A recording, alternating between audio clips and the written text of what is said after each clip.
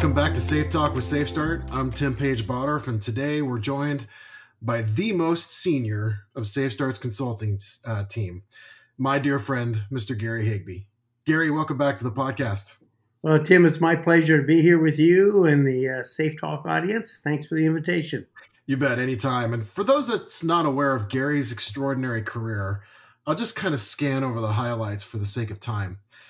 Gary has been at this for more than 55 years. I mean, an engineer by trade, he's pretty much seen it all. He started out on the line as a factory worker and kind of worked his way to the corner office as CEO. In 2010, the National Safety Council awarded him with the Distinguished Service to Safety Award. He's the co-author of Inside Out, Rethinking Traditional Safety Management Paradigms, which he wrote with Larry Wilson. And Gary's authored almost 100 articles. His most recent is kind of why I asked him here today, and more on that in just a second. But first, I wanted to point out he has mentored many, including me, on our team. He's also one of our coaches. And so, Gary, did I get everything, or is there something I missed? Well, buddy, I think you did really, really well. Let me say it's all gone really fast.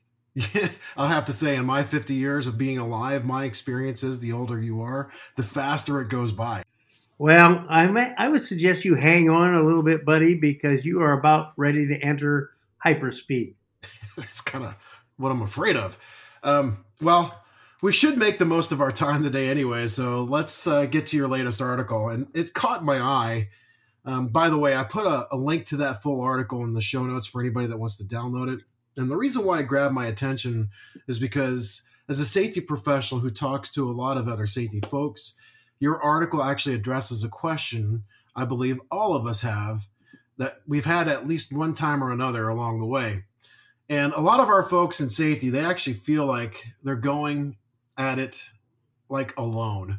So what do you think in terms of support from executives? Are they going at it alone? Well, I think it's more of a perception. I've been on both sides of that fence, by the way, but it is the question I probably get asked more than any other. Now, what most of us, at least safety professionals, don't do well is provide our executives the data that they need. Sometimes we don't even realize that we're not doing that. And they need that data to make safety-related decisions, particularly those for capital, and this impacts our performance. Mm-hmm. And, we do not do nearly as well as we should with safety. And I know some people have trouble with that statement, and you're not alone. So let's look at some data. We'll concentrate on worker deaths, but you should note that more minor injuries have similar data. And the U.S. Bureau of Labor Statistics published a news release in December 2020, so that's before COVID data, that released what I think numbers and data that should concern us all. The number of fatal worker injuries between 2010 and 2019 has been on a steady increase of actual deaths. Now, it didn't go up every year and down every year, but if you drew a line from 2010 to 2019, there's a steady increase in deaths. So what do the numbers tell us? Besides the obvious lack of improvement, they tell us that despite of all the advances we have made, the results stay basically the same or they've deteriorated a little bit. Mm-hmm. So as a production engineer, I designed systems thinking that the actual work was done by consistently going from point A to point B efficiently. Mm-hmm. I assumed that the pattern was consistent and had very little, if any, variability. And what I found out was that all systems have constantly changing variables, sometimes by the minute. What we thought was simple becomes way overly complex in the moment. Yeah, Gary, if I could, just for a second, I'd like for our listeners to visualize what you actually just said.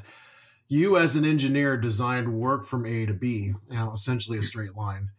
And what you found is that in reality, work is more like waves or the roller coaster. So that requires workers to make adjustments in order to keep work flowing. So did I get that right? You nailed it. And if we're making all this effort and the results are not improving, Doing more of the same isn't going to reduce serious injuries and fatalities, and it's not going to do very much to reduce the lesser injuries either. So my hypothesis is that the current safety performance of organizations may not improve until we help executives, senior leadership, develop safety related knowledge and skills that translate into higher levels of support, which everybody wants, and much better decision making. So let's just get right into it and let's start looking at current safety management systems.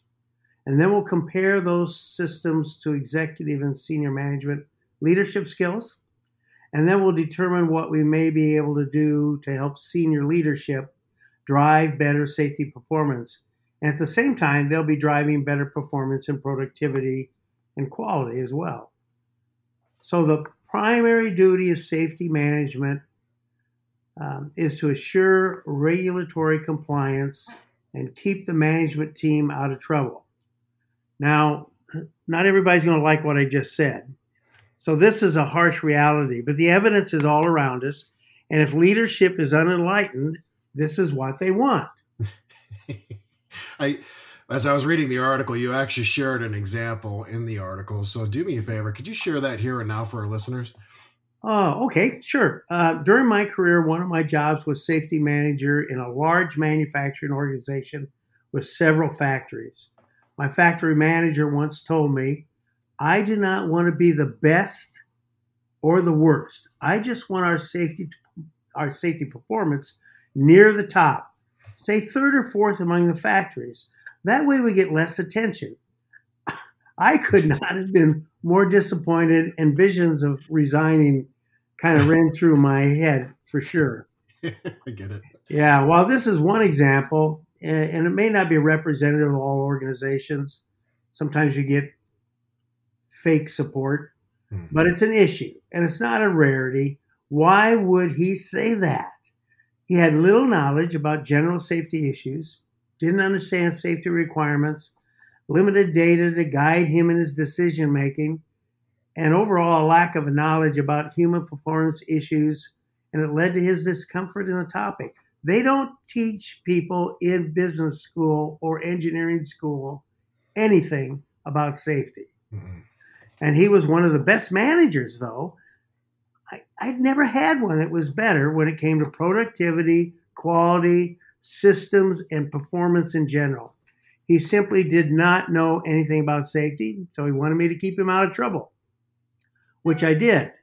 However, we weren't going to get any better if I didn't help him.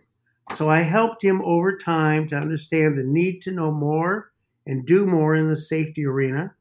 And once he understood more about safety and how it impacted productivity as well as quality, he started to become more interested and certainly more confident.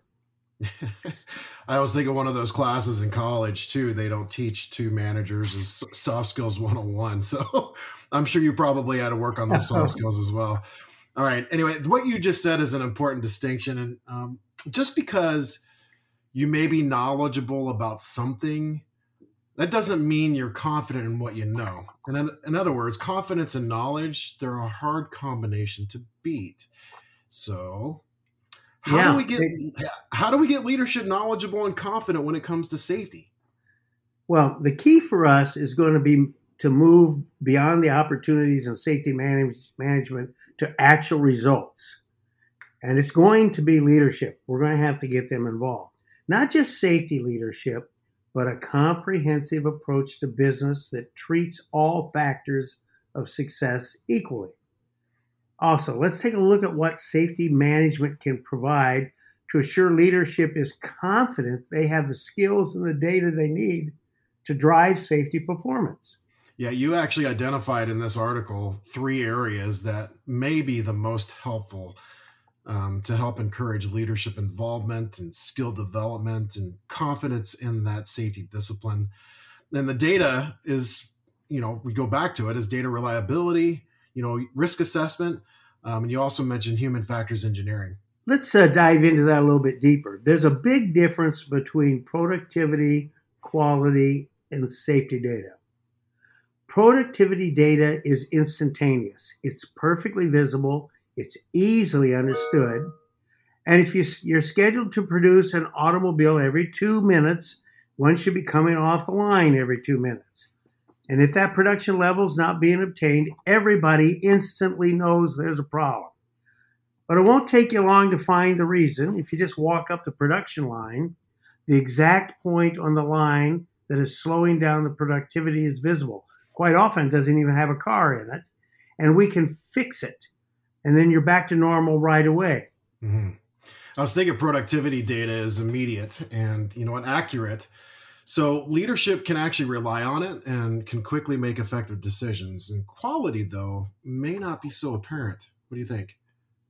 Well, it's not visible instantaneously, but it doesn't take long to show up. Mm-hmm. So let's use an example, that automobile assembly line. Mm-hmm. The issue may show up as early as the next stage in the production line, like a dent in a car hood. It could be noticed right away, or it could get to the dealer and then have to be repaired there. And it could even get to a customer, possibly, and then have to go back to the dealer for repair. So even though the discovery is not always immediate, it can be helpful if we can uncover it quick enough to avoid hundreds of cars arriving at the dealer with identical dents in the hood. And I had one that had a dent, I swear, not there when I bought the car, but it was there then. But this issue is potentially more costly, and man, it does mess with your productivity schedules, causes delays.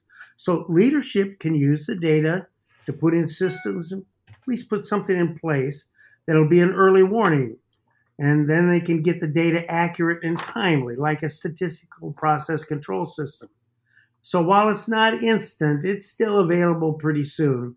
And management can make good decisions and limit the damage. Yeah, I was thinking, productivity and quality data are almost immediately available. The only time instant reliable data is available for safety is when you have an injury or a near miss and you have to react. I think from a reactivity perspective, it's just that's the data we get. So what do you think? It's certainly reliable at that point in time. But in the safety world, we're trying to avoid having incidents. So we don't want those incidents.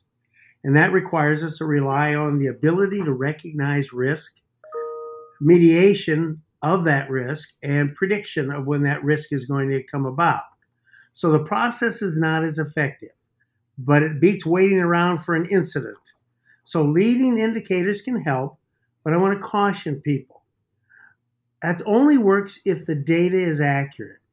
If the leading indicators are wrong, the organization spends time and money working on something that's not an issue or not very valuable. But what's worse, we're not only working on things that are not as valuable, we're not working on things that we should be working on. Mm-hmm. And unfortunately, it's going to take time to realize that the data is not reliable. And believe me, when leadership uses bad data to determine its course of action, they make bad decisions. Sometimes unbelievably bad decisions. I've made some of those. Mm. So for safety issues, we need to be able to perform accurate risk assessments.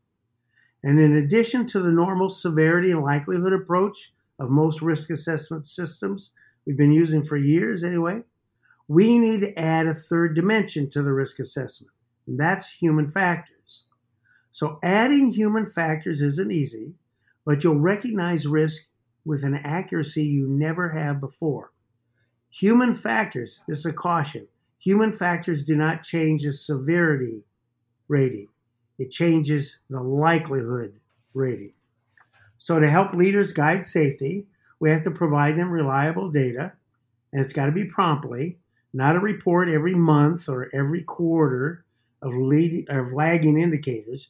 Leadership needs leading indicators. You can get some of those from a behavioral-based observation process. Understand, you still have to have accurate data from that. Frequent risk assessments help, and hazard ratings help. So safety data is not something they necessarily want to hear. In fact, often they don't want to hear it at all. But it has to become something they genuinely want genuinely want to hear. And consistently and constantly providing safety data, we get the leadership in the habit of relying on the data and using it to encourage proactive safety activities, not just reactive safety activities. Mm-hmm. I'm going to back you up just for a second. Productivity and quality decisions, they're kind of easier for leadership because of data, but safety, what do you think?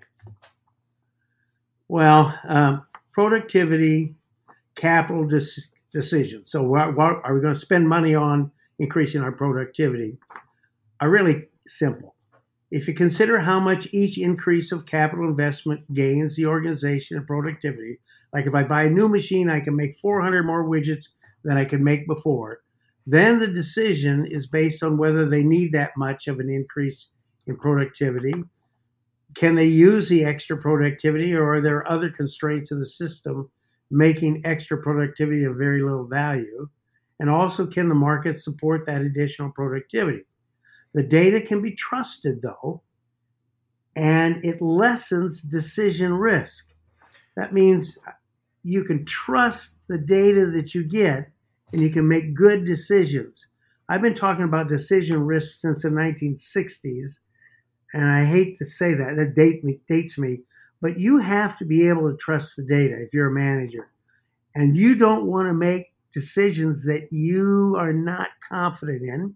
So then what happens is the money doesn't go to a safety where I don't have all the stuff that I need, all the data I need, but I have data for productivity, no risk in that decision, and I have data for quality, no risk in that decision. I'm not going to waste my money.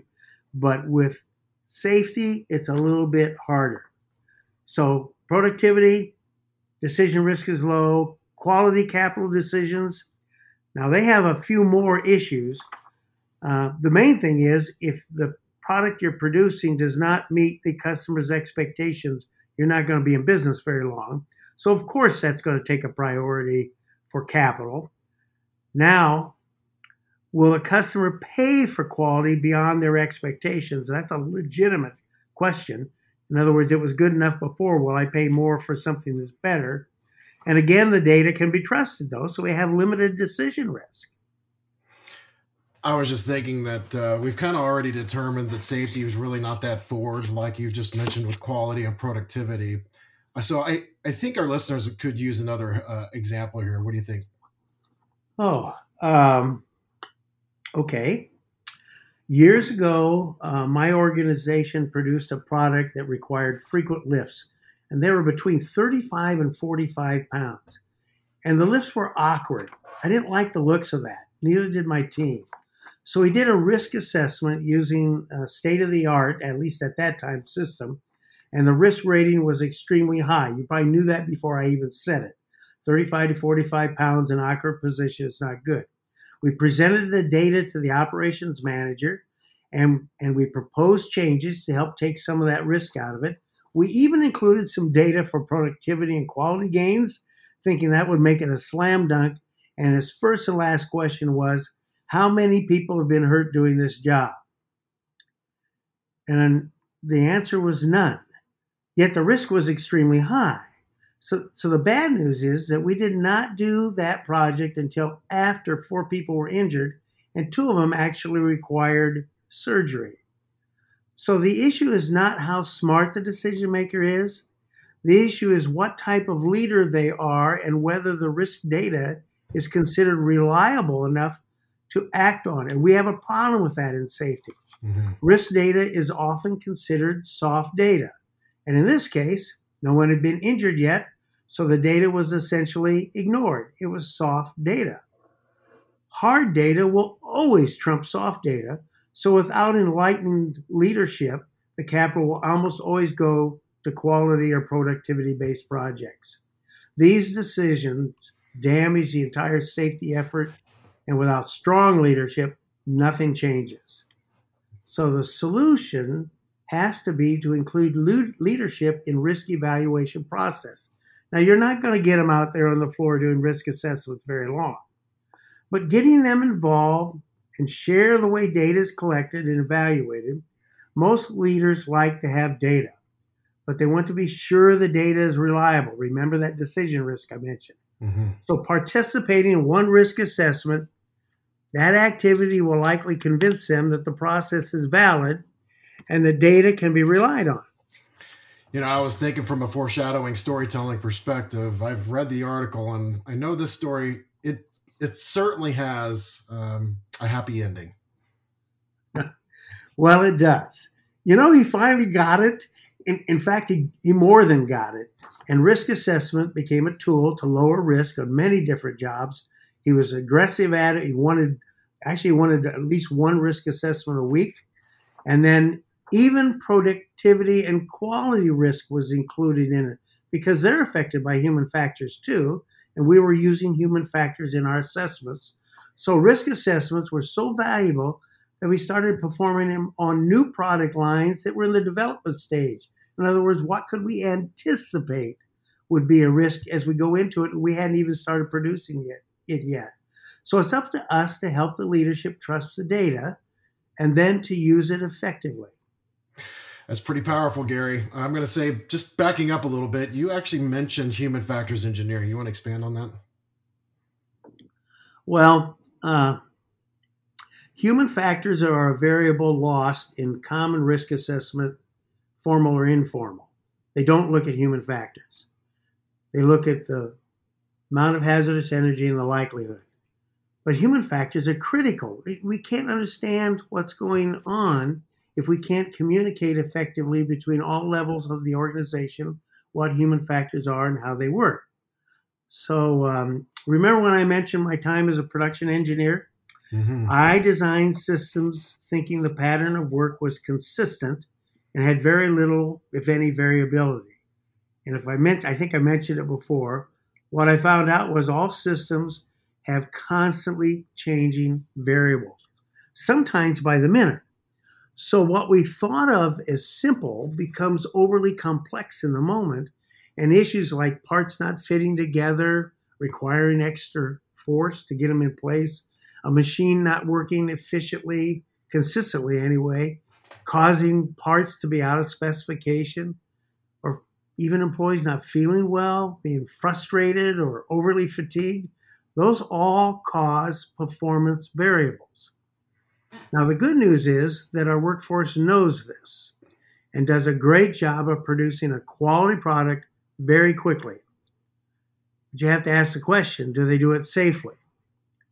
Risk assessments are not accurate in a variable environment. So in our effort to drive safety performance through the system, if that does not include human factors, we're going to continue to be frustrated by the variable of our results. Yeah, so for our listeners, when you say human factors, you're actually talking about at least the 4 states from the Safe Start journey. Right, and there's more, but senior management and leadership must understand basic human factors. They need to know that the way they manage can cause human performance issues. So 12-hour shifts, 6 days a week, can easily change acceptable risk into unacceptable risk, seriously altering the likelihood of an event just because of fatigue, or including human factors with severity potential and the likelihood and risk assessment will get them thinking particularly about how human factors alter the likelihood. Human factors don't alter the amount of hazardous energy, they alter the likelihood. And then everyone knows going faster than normal, we've all done that, being frustrated, maybe angry, overly fatigued, or being overconfident, we'll call it complacency, can cause us to make errors. These are just the states people move into and out of on a moment by moment basis. So the hard part is only the employees know what state they're in, and it's changing rapidly. Human factors and their impact on performance can be difficult to manage, but until we at least have a basic idea or understanding of human factors, we can't make a positive difference in the injury data. Gary, that's extremely enlightening. I have to suggest to our listeners, we have a risk assessment multiplier and module number 2 of Safe Lead. And if you're not familiar with Safe Lead or Safe Factor, we actually ventured down this road of incorporating human factors. So give your account executive a call and they can give you a pretty good idea of what that module looks like. But Safe Lead was developed for, as you put it, Gary, leadership. And so I want to thank you. I can't thank you enough for taking some time to work with us today, Gary. I really do appreciate it. Well, Tim, hey, thank you. And it's really a nice opportunity. It's a treat for me to catch up with you, my friend. Oh, I do appreciate that too. Everybody, Gary's a walking search engine. I mean, Google should have named themselves Gary.